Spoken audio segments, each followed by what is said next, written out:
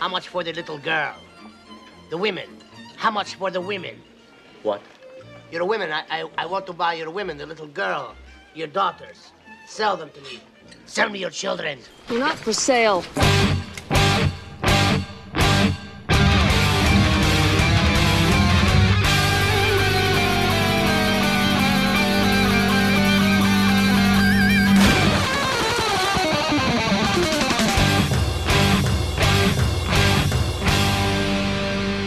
Welcome to the Mad Max Minute Presents Waterworld H2O Minutes at a Time. I'm Rick. And I'm Julia. And today we're talking about minutes 81 and 82, which begin with the Mariner asking about resin and end with the Drifter deciding to open his secret stash. So we got our first peek at the creepy Drifter at the tail end of last episode, and I think before we get too far into his performance, we might want to do a bit of an actor introduction.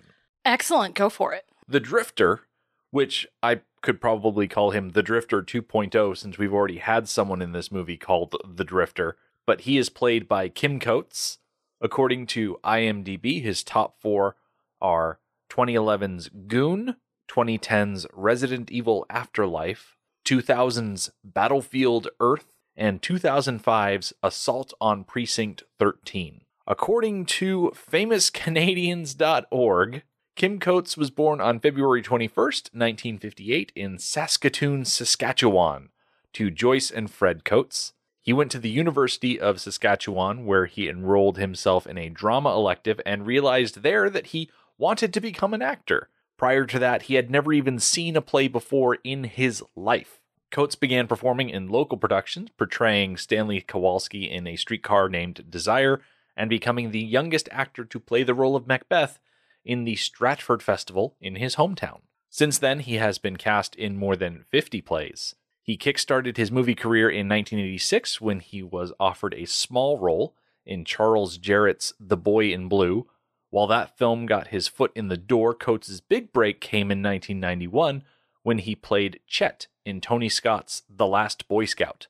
Over his 34-year career, Coates has accumulated 140 acting credits, both in movies and on television. Wow, 140?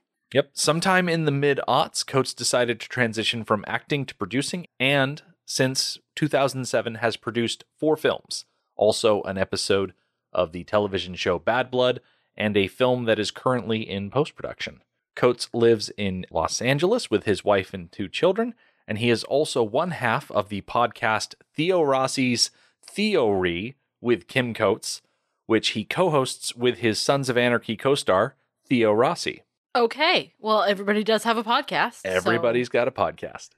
But here in the movie, he is just the Drifter, who at the top of this episode mentions that he is there for trade, and the first thing the Mariner wants to know about is resin. Yeah, the Trimaran took some damage. Oh, a lot of damage. So my assumption is that the resin is for those repairs.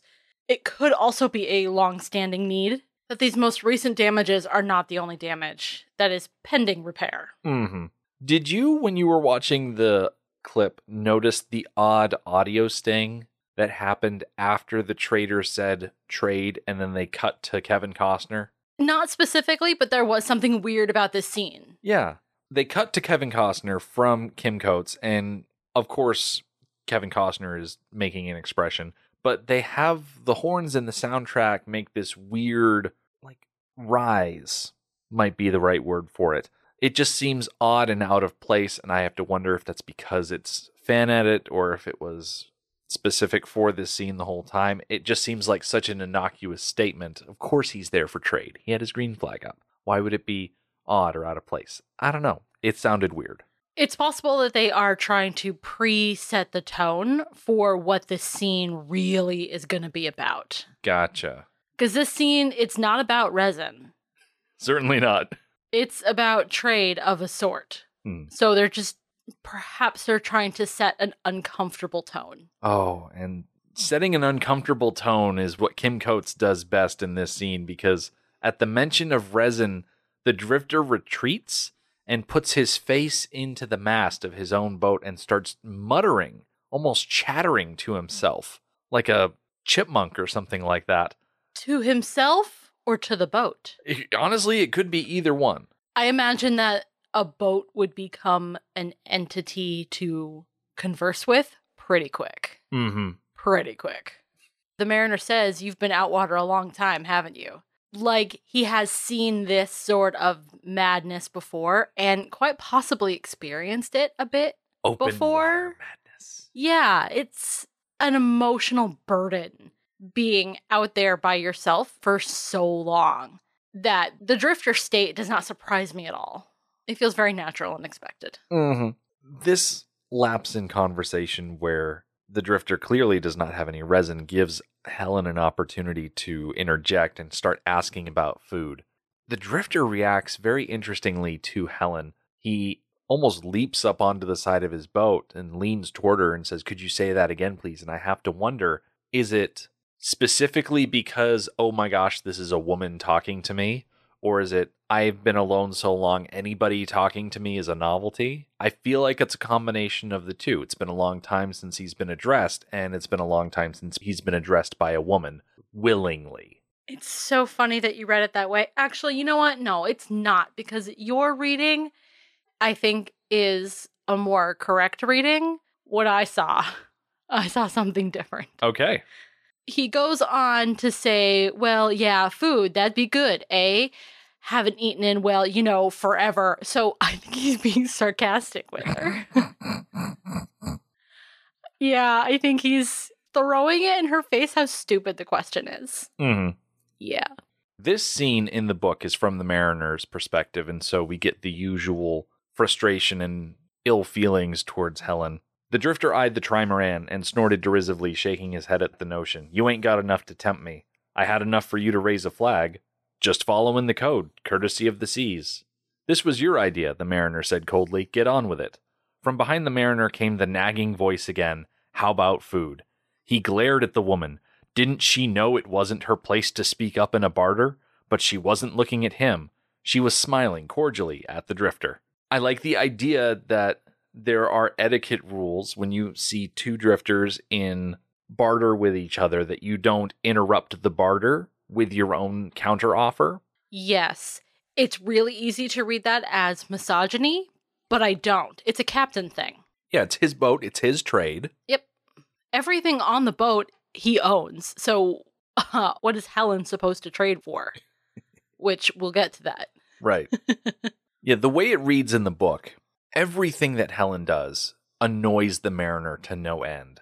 And it's not surprising that he would be very frustrated with her piping up. But he's getting nowhere with this talk of resin and sails and line. And Helen is very invested in getting food because of everything we saw back in episode 40. Yeah, she is hungry. Enola is hungry. They did a little bit of who's on first-ness in that exchange in the book. That was enjoyable. And it could have underlined his craziness if that had been put in the movie. I'm not sure how well it actually would have played watching that happen. It might have played out a little bit too Three Stooges-like, but it was delightful to read that. Yeah. Don't complain about my lack of things to trade because you're the one that was advertising trade. Yeah. The book continues. "Food," the drifter said. "Great idea. I haven't eaten in 2 days. What have you got?" Her smile fell. Apparently that wasn't the answer she was looking for. But the drifter's smile and eyes only got bigger as he took in her womanly shape. "You the cook? Or maybe the waitress?" "Waitress was always my favorite food." Oh, huh. Yeah, that line is delivered differently in the movie. So the drifter is looking at everything on the boat, and they bring up the wee orchard, the stick in a pot that the mariner has sitting aside. That looks particularly sad now. Yeah, with the very last tomato plucked from its branches, it now is completely devoid of any life. And I guess the mariner doesn't realize that plants need leaves to survive, because by eating all of the leaves, he has doomed this plant. Right. It doesn't really have a way to use photosynthesis in its favor. I'm sure that there are ways that it can still help itself, but considering that nutrients are hard to come by, that soil is not getting any nutrients. Mm-hmm. So we might as well trade it. At this point, it is functionally useless. It's not going to bear anything else because there's no energy in that plant to make more leaves. Right. There's no leaves to photosynthesize and make more energy for the tree to grow. Now, the joke in the movie about the waitress and the cook. In the book, he says, waitress is my favorite flavor. But in the movie, he says, which one of you two is the cook then? Because I usually fall for the waitress. Is he asking which of you two, meaning Helen and Enola, or is he saying which of you two, Mariner and Helen? I think Mariner and Helen. I certainly hope so, because he cracks himself up with this joke. And for the longest time, I've always believed that he was asking between Helen and Enola, which one is the cook, which one is the waitress. Yeah. Which made it, oh, so much more creepy. And think of the dynamic between the cook and the waitress. The cook is more in charge than the waitress is. So what he's asking and phrasing in food language is which one of you is in charge and which one of you is subordinate. I don't think he has a trait of flesh in mind yet. I don't think that's his ultimate goal from the beginning. He'd rather get some food. Yeah, after not eating for 2 days, it's probably top priority, easily. Yeah. So I don't think the Drifters' joke about who's the cook and who's the waitress is a who has power over the other to sell that person to me. But going back to the orchard comment, he uses that as a bit of a misdirect in order to send the Mariner's gaze elsewhere and scramble onto the trimaran. Maybe that was the point. Charm him and then sneak onto the boat? He doesn't get far. Helen and Enola see him do it, and Helen rushes to protect Enola from this crazy madman that has leapt onto the boat, and he finds himself sandwiched between two people. And it's then that the Mariner says, okay, fine, we can talk. And we cut from there to seeing that a trade has already taken place. Yeah, some time passes. The Drifter is putting on Helen's necklace, and Helen is off on the side doing something with a fishing pole. Trying to put it together. Yeah, it's clearly coming in two pieces. And however it fit together in the past, it's not easily fitting together now. Right. Her logic comes up short sometimes.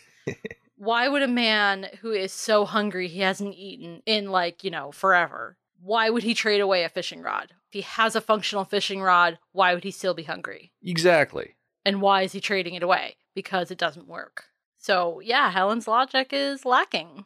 And she traded away the only trinket that she had to offer in barter in the necklace. So she's really got nothing else to work with. Nope. As far as trinkets and items are concerned.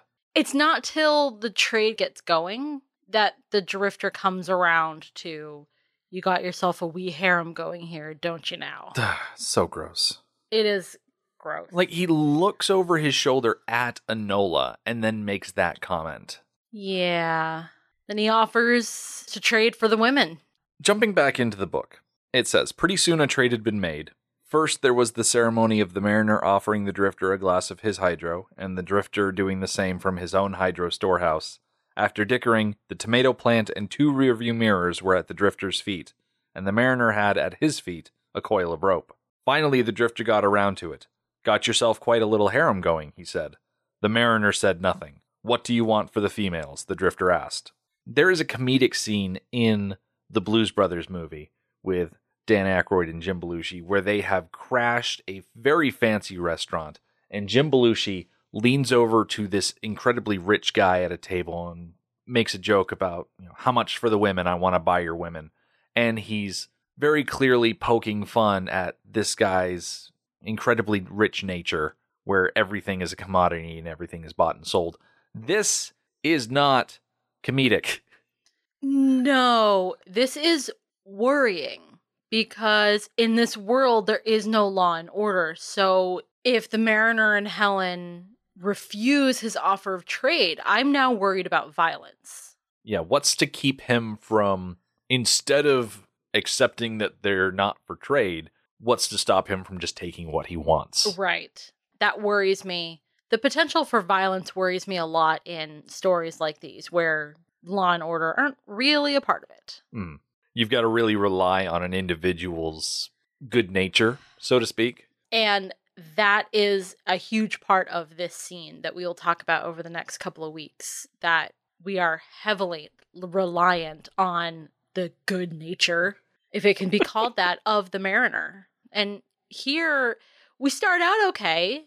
The Drifter says, "What do you want for the women?" Helen stands up for herself. "We are not for sale." And the Drifter's like, "Not for sale? I mean, there's no such thing as not for sale." And in this world, yeah, he's right. There's no such thing as not for sale. It all depends on what you're offering. You've got an entire faction built around slaving. So Yeah. you can't say people are not for sale because there are folks out there who sell people. Right. And Helen already showed once before that she was willing to trade her body for safe passage. Mhm. So, yeah, she is for sale. You just have to be able to trade the right thing. The major difference between that situation and this situation, of course, is who is managing the sale. Absolutely. Absolutely. Previously, it was Helen managing her own trade. And now she did stand up for herself, which is kudos. But the Drifter's not taking that. When he returns to bartering, are they a pair or would you consider selling them separate? He is talking to the Mariner. He's not talking to Helen. And I like how the Mariner initially dismisses this idea. It says, "Our business is done here unless you've got some resin you can part with." And the Drifter fires back by saying, I don't have resin. I'd never had resin. Stop bringing up resin. It's not even something on the table. But the Drifter is so desperate for this trade for Helen and probably Enola as well, based on what he says in future minutes, that he tries to keep the negotiations still open, telling the Mariner to wait. He does have something that'll make him change his mind. Right. Because if the Drifter leaves the Trimaran, then they're done. So the Drifter just wants to stay on the Trimaran, and there's still a chance. Yeah, For maybe negotiation. maybe work some of that Drifter charm on the Mariner and Right. get some Because extra leeway. both of them are overflowing with charm. I know, right? Ugh. I appreciate that even though they're meeting on the open ocean as essentially desperate strangers, that they are able to, like the Drifter said, follow the rules and observe old customs. Which is much more prevalent in the book version of this scene. They come right out and say the ceremony of this was done. There is much less ceremony, tradition in the movie scene. That contributes to my nervousness over this scene. In the book, there is enough tradition being honored that it puts me at ease a little bit over the potential of violence. Yeah, they have the flexibility in the book to point out that this is something that is always done during trades. They don't take the time in the movie to stop and explain what they're doing, which honestly, I'm good with. I don't need to see things taking place and have it explained to me in a side chat where Helen leans over to Enola and says, "Oh, this is the trading thing that they always do. They sit down and they exchange water from each other's cisterns." Right. And the tension that is felt in this scene, the curiosity over this Drifter, we need that to move the story forward. It's good movie making to have a scene that builds tension, even if it is a gross scene. Yeah, certainly gross. Kim Coates is doing a really good job at being unnerving. I know that people in the past have referred to this character as some sort of dime store Robin Williams. Yeah, it's the eyes. It's totally the eyes. That as grimy and sunburnt as he is, his eyes just pop. Oh, they are a brilliant blue. They are, and that is very reminiscent of Robin Williams. Yeah. What really unsettles me the most about the Drifter is how many scabs are on his face from probably old sunburns and scratching at burnt skin. I also noticed his hair. You probably see people, girls mostly, like playing with their hair, like twirling their hair in their fingers. Yeah. Well, if you do that enough, it's going to start to knot up. So it looks like that's what he's been doing. He has been more on a manic side of things, twisting his hair, and it has permanently become twisted. Giving himself not full-on dreadlocks like you saw in Battlefield Earth, but sort of impromptu lazy dreadlocks. Yes. And if you keep doing that to your hair, it's going to fall out. It's going to break. And you're going to end up with short patches. And that also seems to be maybe what's been happening. His hair is very uneven. You know, in this world, I'm surprised so many people have so many teeth. Yeah. How does anybody have any teeth left? That is the enduring question through all of the different movies that we watch. Yeah, right? If it's set in an apocalyptic situation, how do people still have so much teeth? Yeah, just looking at this guy who is showing physical signs of being out there for too long, and he still has a perfectly fine set of teeth. It's the one thing that everybody really treasures in this world. Good set of teeth. So the Drifter does have something that the Mariner might find valuable enough to trade the women for. And I don't believe we get to see any of that in these 2 minutes. No, he slips a rope from around his shoulders. We saw in a bit of a wide shot that he has some sort of canister sitting around the small of his back, and he does not open the canister this week. All right. But the idea that there is something that will make him change his mind is enough for the Mariner to lower himself back into a seated position to continue these negotiations. I do want to comment real quick on the Drifter's clothing. It is, oh gosh, what do you call them? The six-pack can rings. Six-pack can rings. There's a name for those, right? I don't know. They're the things that you're supposed to snip. That way sea turtles don't get choked by them. Right.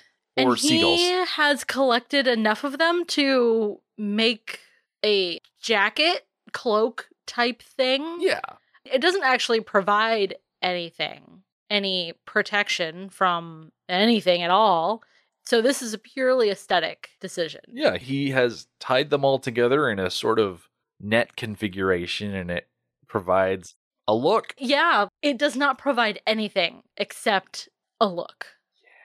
But it fits his own aesthetic. Yeah. Crazy. I don't feel like it's as crazy as that weird index finger rubber glove thing that he has, though. Yeah. I still don't understand it. That one is weird. You know what? No, I'm kind of thinking about it. It's not that weird because, well, first of all, it makes me think of a finger condom. I'm sure those things have a real name, but that's what colloquially they're called. It's a little plastic condom. There's no other way. It's the tip of a rubber glove, essentially. Yeah, that you put over a finger when a finger gets injured. You put a Band-Aid on it. It helps protect the Band-Aid from moisture and wear and it helps you keep it clean and whatnot.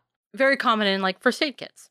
So that's what it reminds me of. It also reminds me a little bit of several weeks ago now, we saw Helen using that piece of leather that wrapped around her thumb and into the palm of her hand. That's right. I can't remember what it was called. It was a sailor something. It was for sewing canvas. You use the leather to push the thick needles through the canvas. It might have been called like a sailor's palm or something like that. That sounds about right. Yeah, so I'm wondering if it's there for work reasons. Probably. I don't see why not. Yeah. Could just also be the remnant of a glove. Yeah, and he's just wearing it for the heck of it. He started out with 5 fingers, and now he's just down to the 1. Well, that pretty much wraps up this week's show. We will come back next week when the Drifter will show off what is inside that canister, which turns out to be paper. Helen will refuse to be traded, and the Mariner will do his best Hollywood producer impression by ignoring her wishes and pimping her out anyway. Wow. The Mad Max Minute podcast is a fan project by Rick and Julia Ingham. Waterworld was written by Peter Rader and David Toohey, directed by Kevin Reynolds, and presented by Universal Pictures. Mad Max Minute is produced and edited by Rick Ingham. Our opening music is Verdi's Dies Irae by Daniel Batista of danielbatista.com.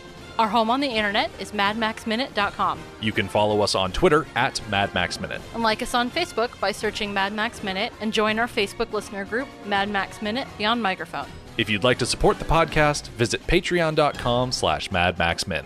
Thank you for joining us for Waterworld episode 41. We'll see you next time.